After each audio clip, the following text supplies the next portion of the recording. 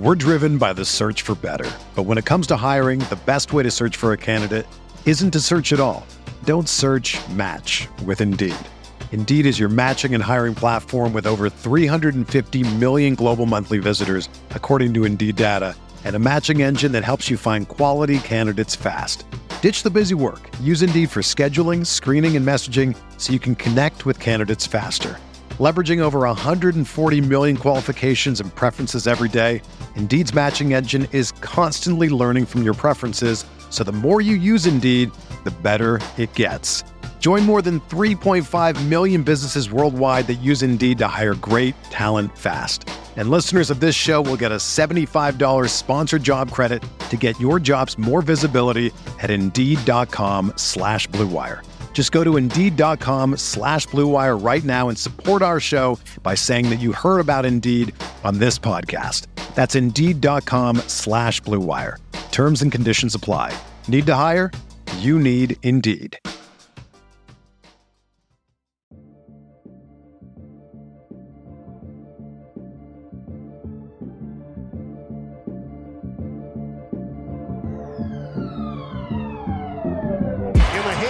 Waiters, 3 seconds left for 3 in the win. Yes! Dion has done it! I watched Marcus Morris handling the ball like he was a point guard. I watched them give the ball to Julius Randle. This brother was dribbling the ball up the damn court. First team all defense. First team all defense. I don't know about this, but Rihanna just walked in front of me. Are you kidding me? Welcome to a Wednesday edition of the RotoWire NBA podcast. It's Wednesday, April 5th. Nick Whalen here with Alex Barutha. Full disclosure, we've already been recording for 20 minutes, but I did not hit record on StreamYard, so we're going to be kind of rehashing conversations that we've already had. Please bear with us on that. I take full responsibility for not hitting the record button. Nevertheless, Alex, we just had this great conversation about the Western Conference play-in and what the Lakers should be doing tonight against the Clippers. So let's have that exact conversation over again.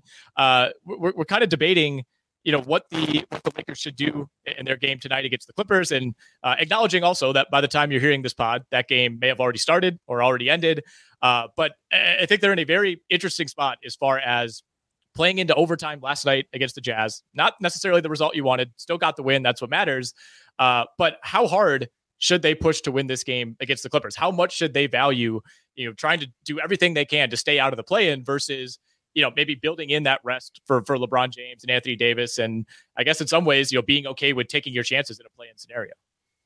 Yeah, I mean, the Lakers have been kind of dodgy all day with the statuses of LeBron and AD coming off this overtime win over the Jazz, which they were just lazy during the Jazz game. A lot of missed defensive rotations, a lot of flat-footedness. And I think they were just looking ahead to this Clippers game.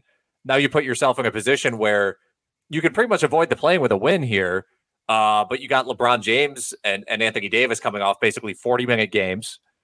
And so I think they should push to win this game. I think they should play those guys as many minutes as possible, or as many minutes as they need to get this Clippers game, because if you fall into the play-in, anything can happen. Like the other team can get hot. You can lose 2 in a row. I think if you're the Lakers, you try to win this game now and get your rest later. I completely agree. I think, of course, in some ways, I think it matters what's going on behind the scenes as far as is LeBron's foot really bothering him that much? Anthony Davis turned his ankle the other night. Is it something where you actually feel like if these guys play, there's a chance that injury becomes something much worse? But if it's just purely maintenance, I'm with you. I think you have to do everything you can to avoid the play-in tournament because, for as improved as this Lakers team has been since the break, I still don't necessarily think they're head and shoulders above a team like the Pelicans or even the Timberwolves or the Thunder, who's given them trouble all year. I mean, Dallas could still sneak in. Dallas has been a complete disaster. We'll get to that in a second. You don't want to face Luka and Kyrie in a potential one-game loser goes home situation. So I think if you're the Lakers, you got to do everything you can to avoid the play-in because there's just so much variance there. I mean, Anthony Davis tweaks his ankle. Who knows? All of a sudden, those games become super dicey, and you could be on the outside looking in to the entire playoff picture.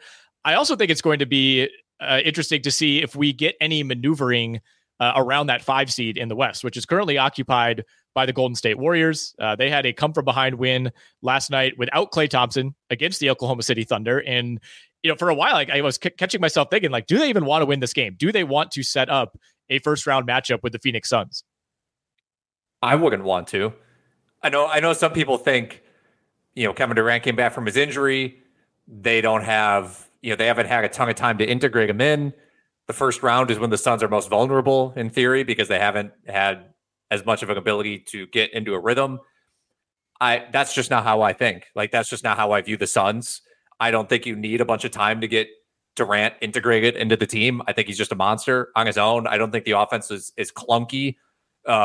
Maybe at times it's a little predictable with their sets, but it doesn't matter if Kevin Durant's predictable. He just shoots over everybody. And I would absolutely try to avoid them in the first round because I still think they're the team to beat in the West. Yeah, and I think some have made the argument that, okay, do you want to play the Suns in round one? The fewest possible games with Kevin Durant.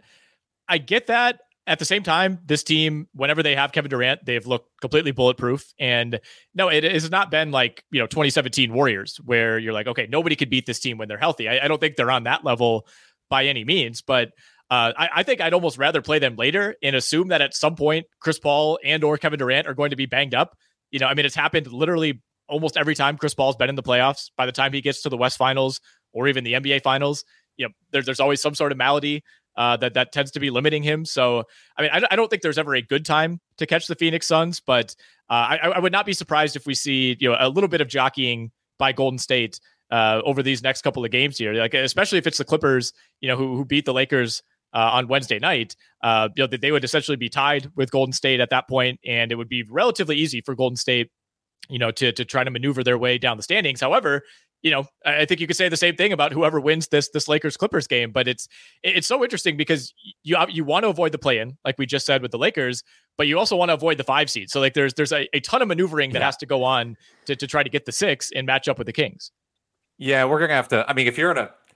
If you're in a daily lineup moves fantasy league, say goodbye to your life, I guess, for the next few days. Because if you're really trying to make a push for number one or not be in a loser bracket, it's going to be really tough to kind of. Hopefully, we get this kind of news early when it comes through regarding like who's going to sit and whatnot. But again, man, I can't stress enough how much I would have tried to avoid the Suns. Like, I just looked this up. The Suns with Durant, Booker, and Paul on the floor are plus 22 per 100 possessions. It's in the 100th percentile. It's the best 3-man lineup basically in the entire NBA.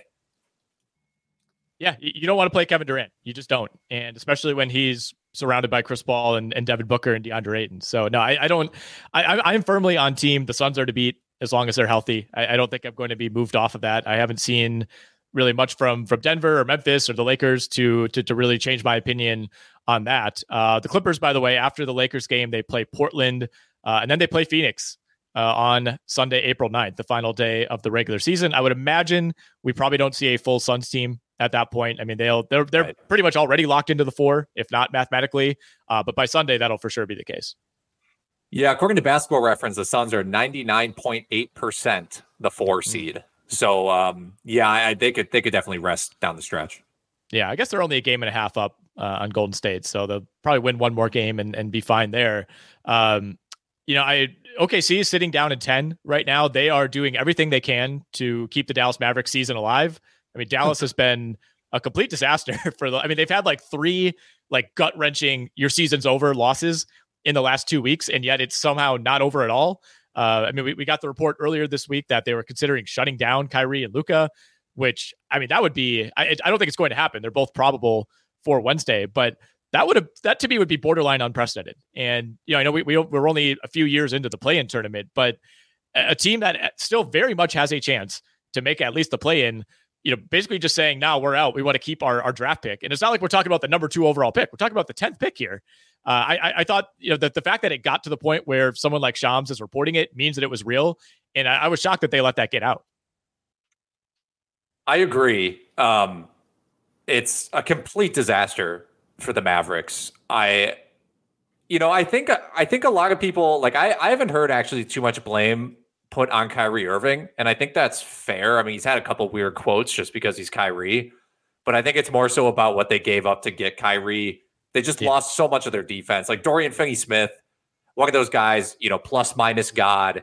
And you realize why after he's gone. It's like they have no perimeter defense. The other night they get killed by Cody Zeller and Kevin Love because they don't have any rim protection. It's like you can try to win these games outscoring everybody, but in the end, a lot of these games are like 131 to 125, but they're losses. And it probably makes the most sense to shut these guys down because you're not going to do anything in the playoffs. You've shown absolutely nothing to suggest that you can make any noise in the playoffs, but that's a tough decision to make as an organization after such a big trade. Especially as an organization that kind of has this obligation to continue putting a competitive product around Luka Doncic. I mean, that's just wild to me. I mean, like imagine like the Cavs doing that to LeBron early in his career, or, that would have just been completely obscene. And obviously they were never in that position, but yeah, it's also wild. You brought it up, like Kyrie, I think I'm with you. Like, I don't think he should be blamed, but imagine if somebody told you like, hey, Kyrie's going to join the team. Ever since he joined the team, they're going to completely tank. I mean, they're 6-13 since the All-Star break. And we're going to look back and be like, yeah, somehow this is not his fault at all. Well, okay. So I think part of it is he's playing a lot of minutes with the bench, and the bench is so bad that he's just lifting all those guys up. Like his on-off court numbers look amazing because they can't do anything when he's not on the floor. But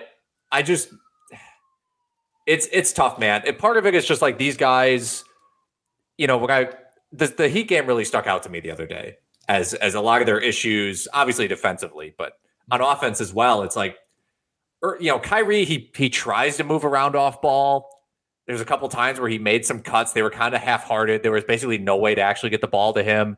Luka, when he doesn't have the ball, just like stands around, right? So the offense is not dynamic at all. And it just doesn't work when you have like a your turn, my turn situation usually in the NBA, even when these guys are this talented. And the reality is like nobody else on this team is a threat with the ball in their hands. Like as soon as maybe Tim Hardaway Jr. can do something off the dribble here and there, but like as soon as half these guys catch the ball, they just start running towards the nearest teammate for a handoff. And they're just completely predictable. You're totally right about that Miami game. I watched the end of that, and I mean, 80% of the fourth quarter was Kyrie Irving standing in the corner with his hands on his knees, just kind of saying like, all right, this is your one. This is your possession, Luka. See what happens. Like, when this trade happened, everybody was saying like, well, it's going to be my turn, your turn. That's how it has to work with these two guys. And for some, for some like two superstar builds, we've seen that work. This has been an extreme. Like it's even more my turn, your turn than I thought it would be. Like neither of these guys have any interest in really doing anything off the ball. I don't think we'd expect anything different from Luka. Like that's I can't even picture him like making a backdoor cut. I don't know if that's ever happened, but like we've seen Kyrie play off the ball. Like he's more than capable of doing that. He can run off screens. He can catch and shoot. Like Luka is that guy that needs to kind of like, handle the ball, like rock himself into rhythm. But yeah, it's just, they're taking it to an extreme, and the offense, like, when it's working, like they've had games where, they've both been 35 plus points, 40 points. Like it looks good when it's working, I guess. But like you said, like even those games, it's not like they've had like no convincing wins during the stretch. It's like they're hanging on for dear life, and even in the games that they're winning. And before Kyrie's 40-point game against Atlanta on Sunday, you look back and you say, maybe he is part of the problem. Like he's only averaging 20 points per game. He had 3 games in a row under 20 in their last 5. He's shooting 47% from the field in that span. He's just literally not doing as much as normal because Luka has the ball in his hands. Yeah. And I think a lot of their, like, it seems like so many of their wins are just like, well, they pass to their 3-point shooters and their 3-point shooters get hot. Right. And they just, Bullock out there happens to have one of his 5 made 3-pointer games, or Tim Hardaway Jr. goes 6 for 9 or something like that. It's just nobody, the defenses are just not scared of anybody besides Kyrie and Doncic. And in reality, you don't have to worry about both of those guys in any given possession. You just have to worry about the one that has the ball. Yeah, exactly. I mean, like I said, though, as bad as this team has been, like obviously nobody's looking at them as like a dark horse title contender. No. I think that's completely off the table.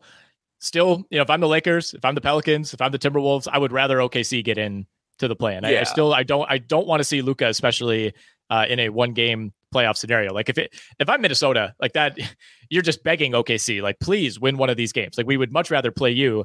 OKC, by the way, I mentioned this on XM yesterday to you. I had one of the worst fantasy beats of my life on Sunday. Thought I was in great shape to win my home league. Would have been back-to-back titles. It's a 9-category roto league. Had basically everything. It was going to finish 5-4 in favor of me, and I was up like 6 or 7 percentage points in free throws coming into the day. And Jared Allen 3 for 6. Alperen Şengün 0 for 2.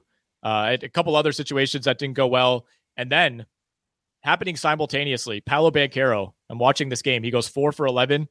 SGA goes 17 for 17. And I ended up losing by 0.09 percentage points.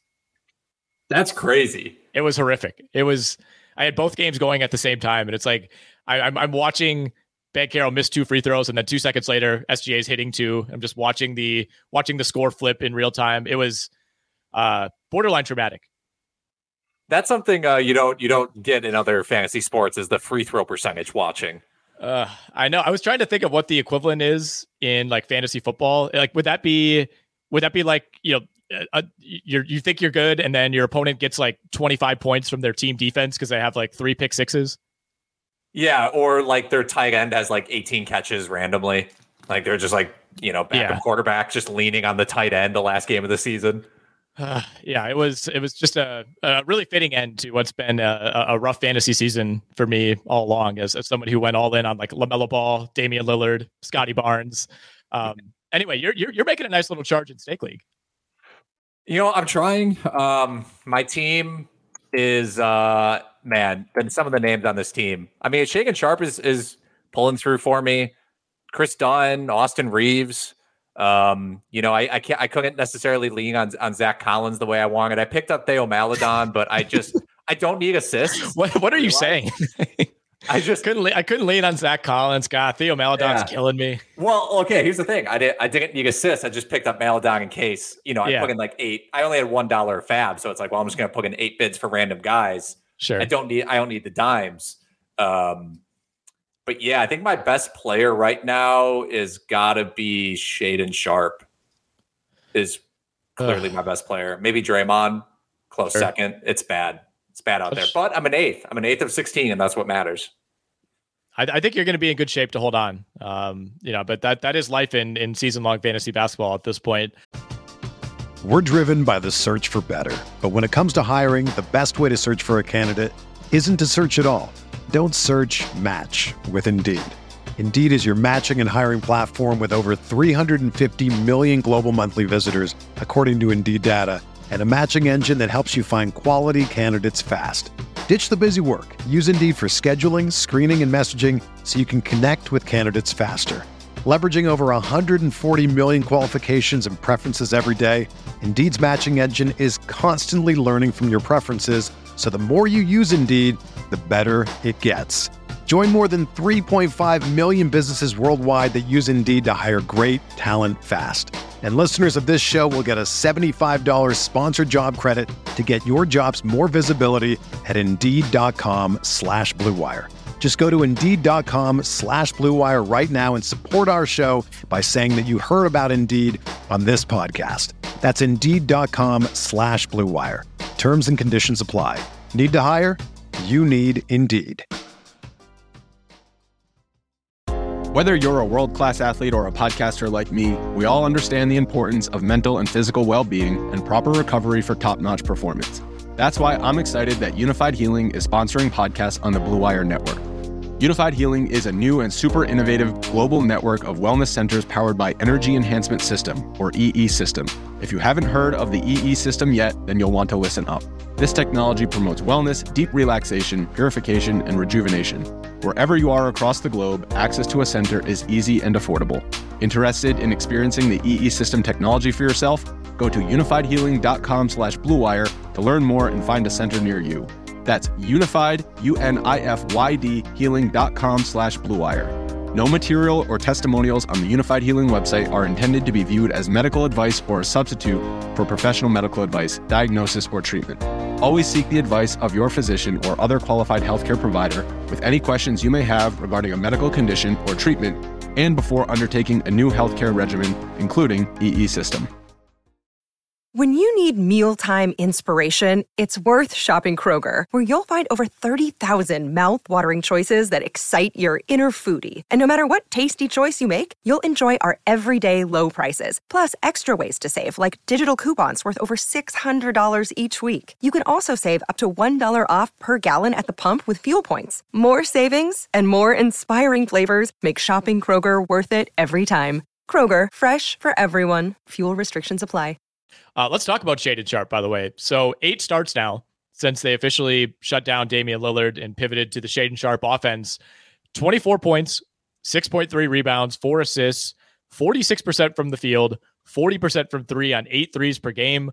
I've gone back and watched all of the Shaedon Sharpe clips from these games on YouTube. Sure. Like, he looks like a completely different player. Like, earlier in the season when he was just coming in and giving them like 17 minutes a night off the bench, he was more of like this energy guy. He's like put back dunks, things like that. He was very passive, kind of happy to be a role player. Like he looks like a legit like playmaker now. I mean, he's coming off screens, he's running pick and roll. Obviously he's the go-to guy on a team that has no other options, and they're getting killed every night. So you got to take that into consideration. But like, I think this is pretty legit. Like, I'm not saying he's going to come in and just be a 25-7 guy next year. But I also don't think this is just a guy going out there and chucking up shots. Like, he's looking really impressive. Yeah, I mean, I know, you're a little more locked into like the draft and prospects than I am. This has to be kind of what the hope was like later in his career, right? I know he slipped a little bit. Oh yeah, I mean, he's such a unique case. He reclassified. He arguably would have been like the number 1 recruit if he had just stayed in his class. Never even played at Kentucky. But That was one thing I was thinking watching these highlights. I'm like, dude, imagine if we had got to see this at Kentucky. I mean, I think in general he was considered more raw than this. Like, I think this is kind of what you expected to see like at the end of year 2. So the fact that he's already doing this and getting the opportunity to do it as a rookie is super encouraging. I mean, he's like one of the 5 youngest players in the league. He was born in May 2003. So what does that make him? Like, I don't even know, 19? Yeah, he's not even 20 yet.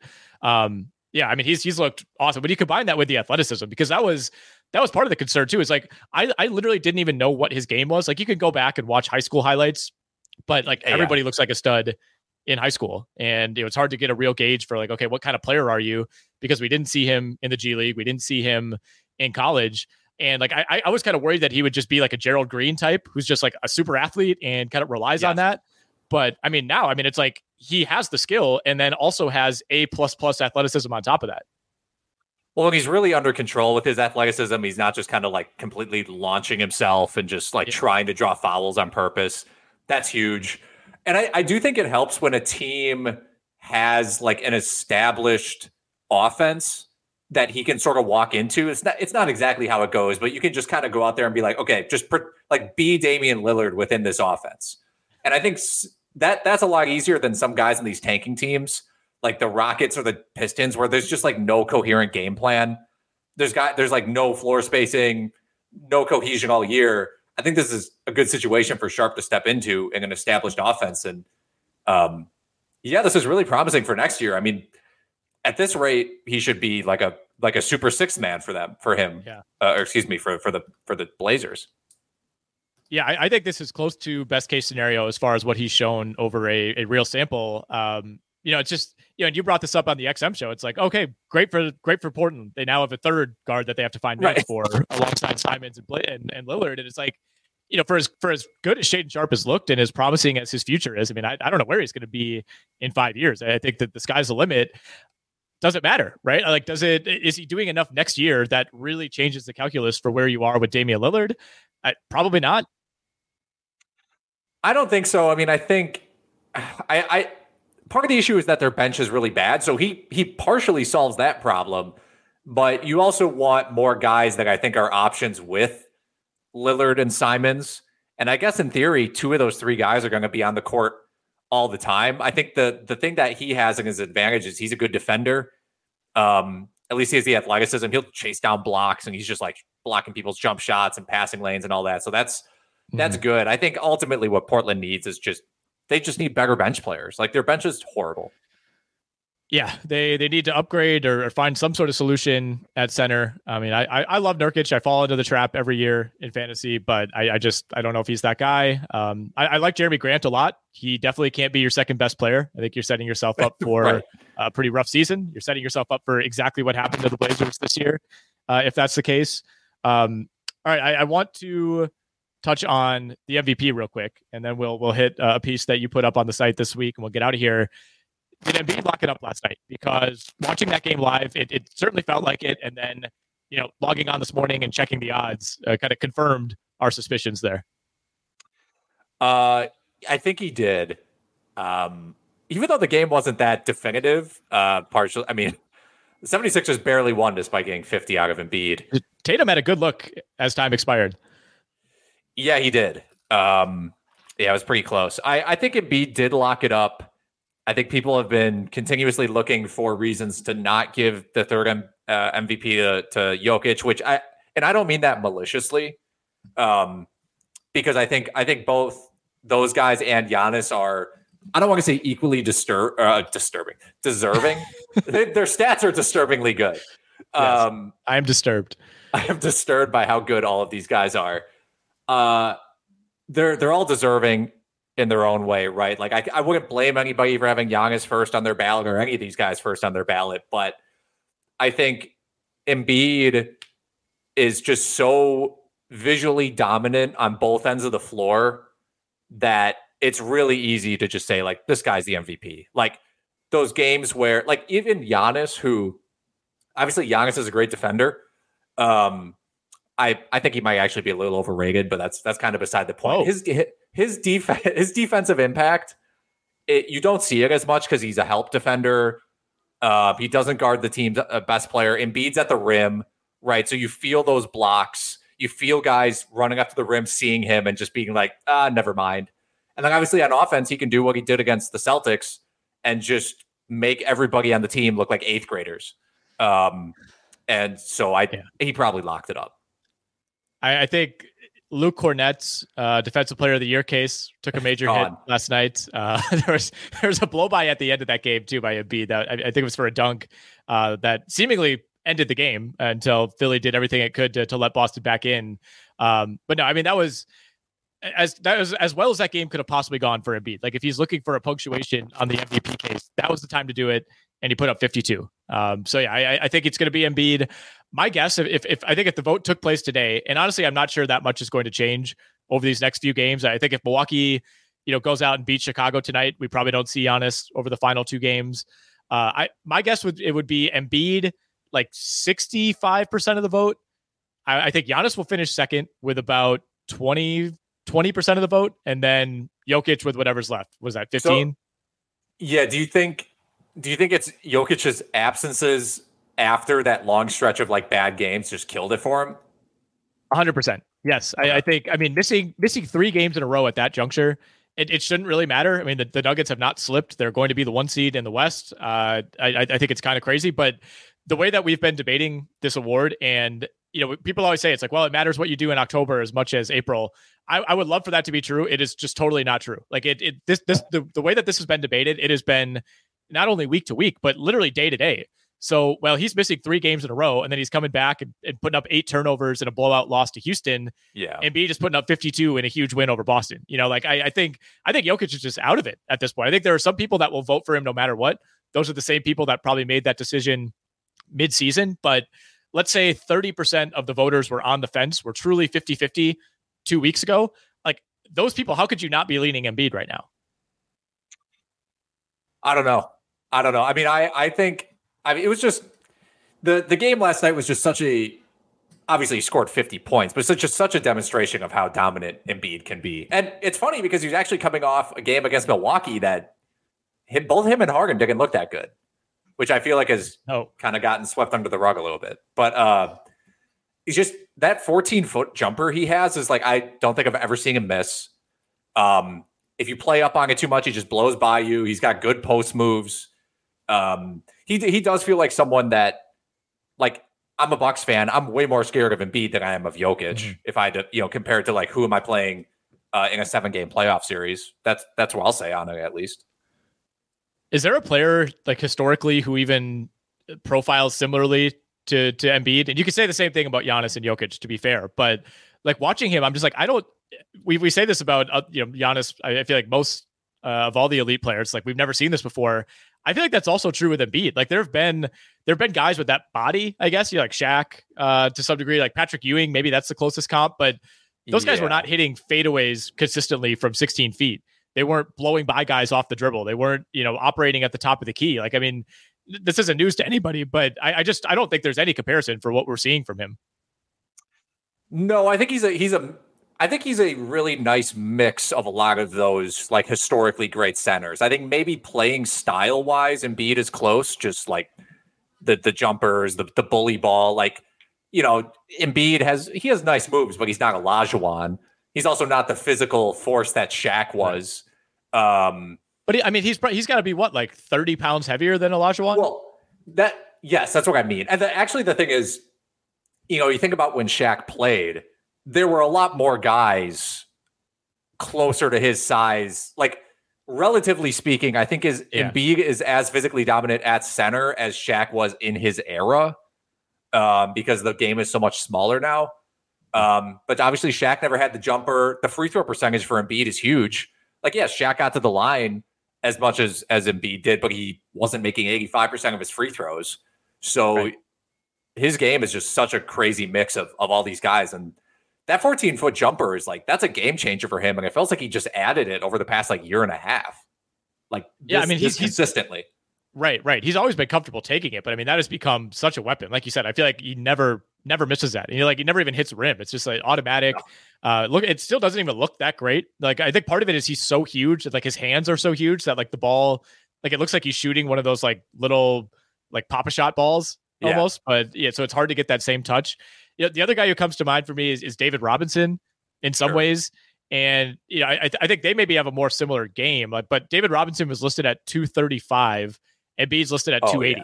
Like that's the thing. It's like he's closer in body style to Shaq, but he's closer in style of game to someone who weighs almost 50 pounds less. Yeah, he's like end of Orlando, start of LA kind of Shaq body type wise. I mean, David Robinson was just like, Robinson was cut. Like he was just ripped. Obviously a big guy still, but he wasn't bulky like Embiid. Yeah. All right. That was a complete tangent, but I just had to get that off my chest. Right. Last thing here, you put up an article on our site that also went to, was this Yahoo or CBS? This was Yahoo. Also went on Yahoo. Just titled NBA Fantasy Lessons Learned. Where did we go wrong this season? So Alex, I could tell you where I went wrong, but I'm more interested to hear where did you or the collective fantasy basketball public go wrong? Yeah, this is more so about the general fantasy community, kind of like what we messed up, what we continue to mess up in terms of ADP. And a lot of these lessons weren't necessarily like this year specific, but I tried to use examples from this year to really amplify my points. I make 4 points in here. The first one being, this happens all the time. We overvalue certain stars. This happens in all fantasy sports, football, baseball. And you have to lead with the caveat that like, it depends what league style you're in. If you're in a head-to-head league where you're trying to win 5 of the 9 categories, it just, some guys, the parts of the game where they struggle, they just don't matter as much. And the parts of the game where they thrive, they're better. So the overvaluing of certain stars, that's more of a roto league. And I think both you and I play mostly in roto leagues, or at least our higher stakes ones that we play with other guys from RotoWire are roto leagues. But my point here is just like, if you're in a roto league, you just can't be drafting guys, even if they're stars, who have these huge holes in their game, like Giannis. Giannis, 65% from the free throw line, takes 12 a game. He's ranked 103rd in per game fantasy value. Even if you're thinking like, okay, I'm in a roto league, I want to build a balanced team, I'm going to punt free throws. I'll punt one category. Not a big deal.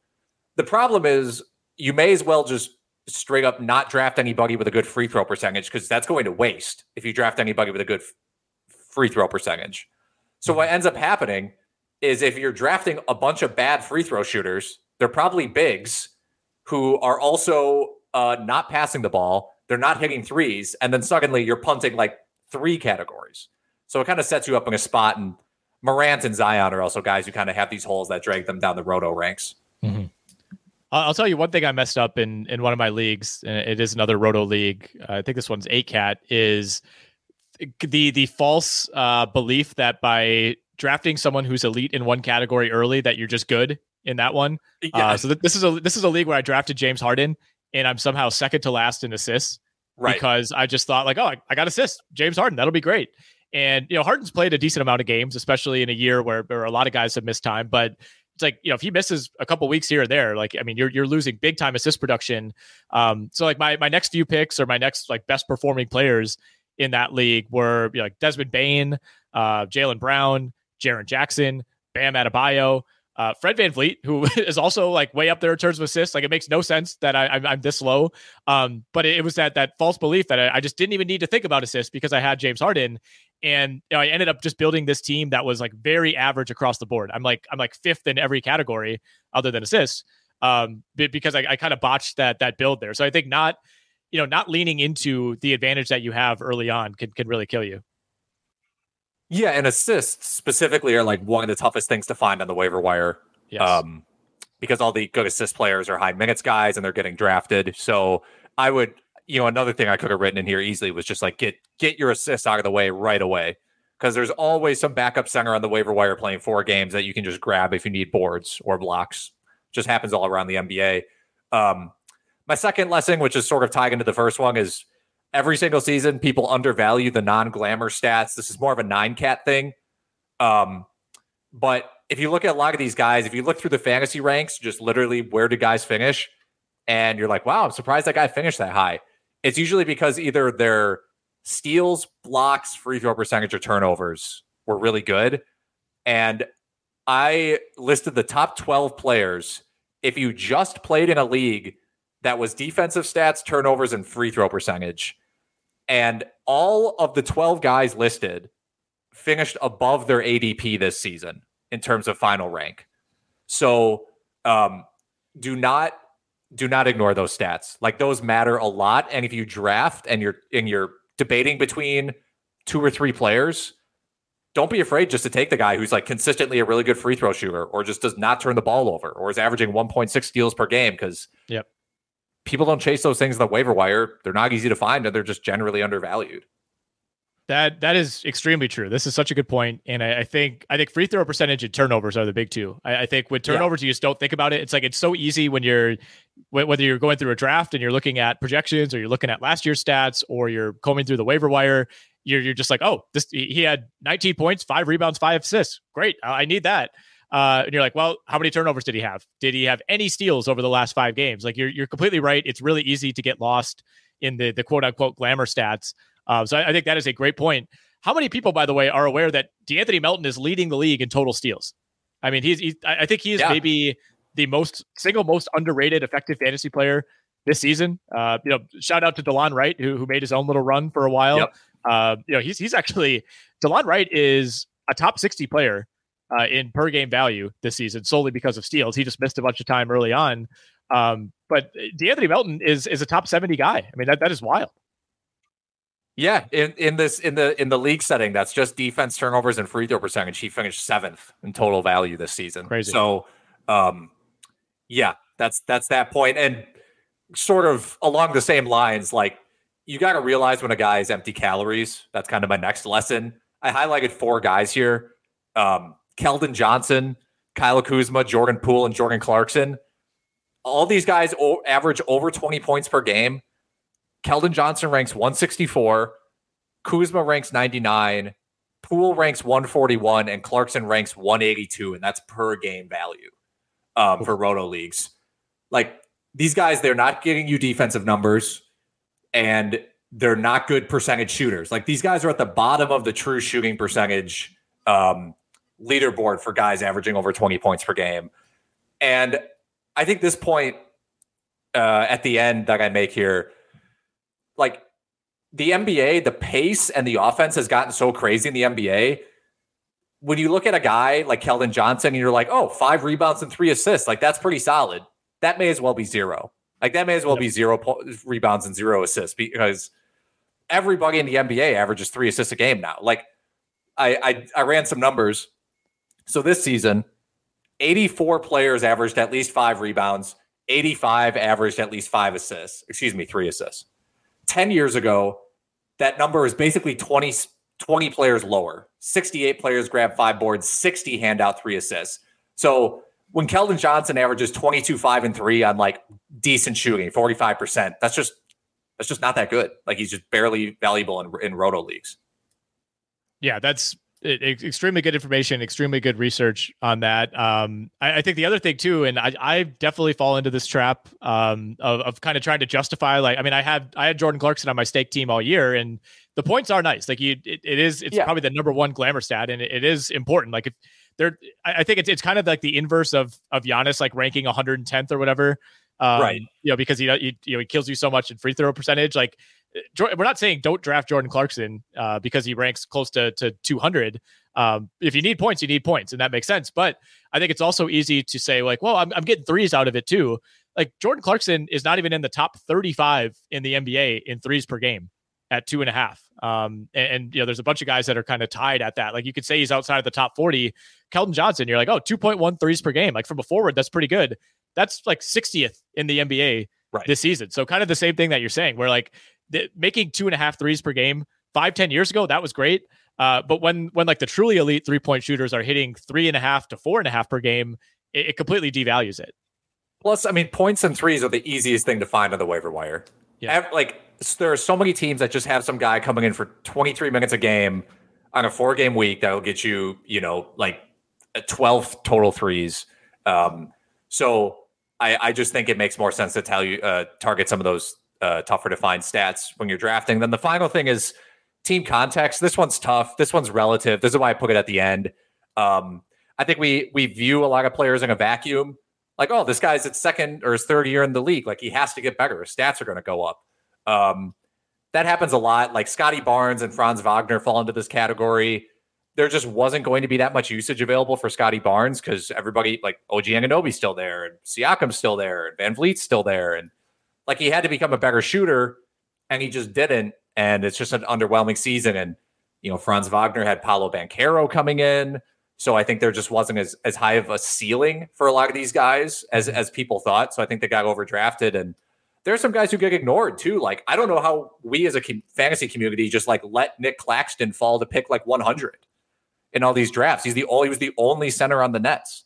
And I think people were worried that he would clash with Ben Simmons, but like pick one, he's got to be worth the risk before pick 100. You know what I mean? With the upside. And same thing happened with Walker Kessler. Like we really should have just like taken more chances on guys like that.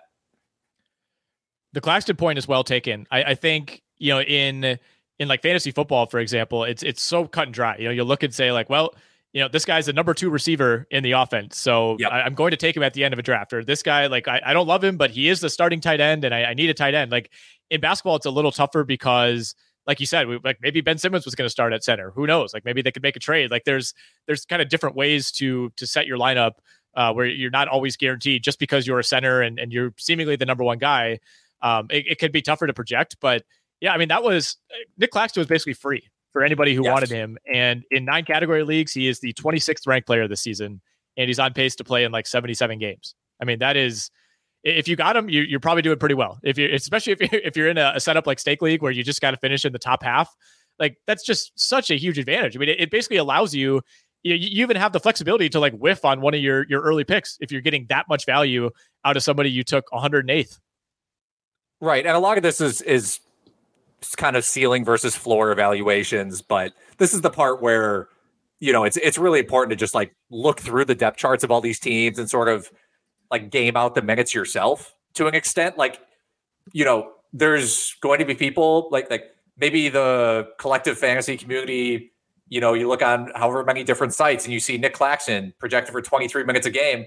Maybe you look at the roster and you're like, you know what, what if it's closer to 28? Like that feels realistic to me.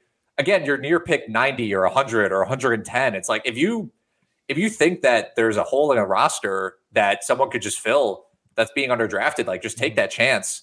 And like Markkanen and Sexton also like kind of the inverse because people thought Sexton might be the number one guy. But it's like, okay, worst case scenario, Markkanen's the number two guy. We've seen him be the number two guy before, like in Chicago those years ago, averaging like 20 and 10. I feel like he kind of went underdrafted as well because people weren't really thinking about what him as a number two option has actually looked like in the past. Yeah. I think there's a distinction too of like finding that sweet spot, and there's only a handful of teams that this applies to, but like the Nets are the perfect team to say, well, they don't really have a starting center because they, especially at the beginning of the year, we thought they were going to be good. So like there's a big difference between that. There's a big difference between that and being like, I like Isaiah Stewart this year because he's going to see minutes for the Pistons. It's like the Pistons could change their rotation in a heartbeat at any time. Like that's not as dependable as saying like this guy's locked into 30 minutes on a team that wants to win and is motivated to play him all season. And again, I know there's a lot of projecting work going there, but I think like Trey Murphy is another good example of that. It's like I was much lower on Trey Murphy. He's a top 55 guy right now in 9 category leagues. And of course, Zion Williamson getting hurt is part of that. But everybody, what was the only thing we talked about with Zion was, hey, he's probably going to get hurt at some point. So I think that was kind of another whiff by me where it's like, all right, if I think Zion's going to get hurt, I need to be prepared for who's going to start playing 30 minutes for a team that's trying to make the playoffs.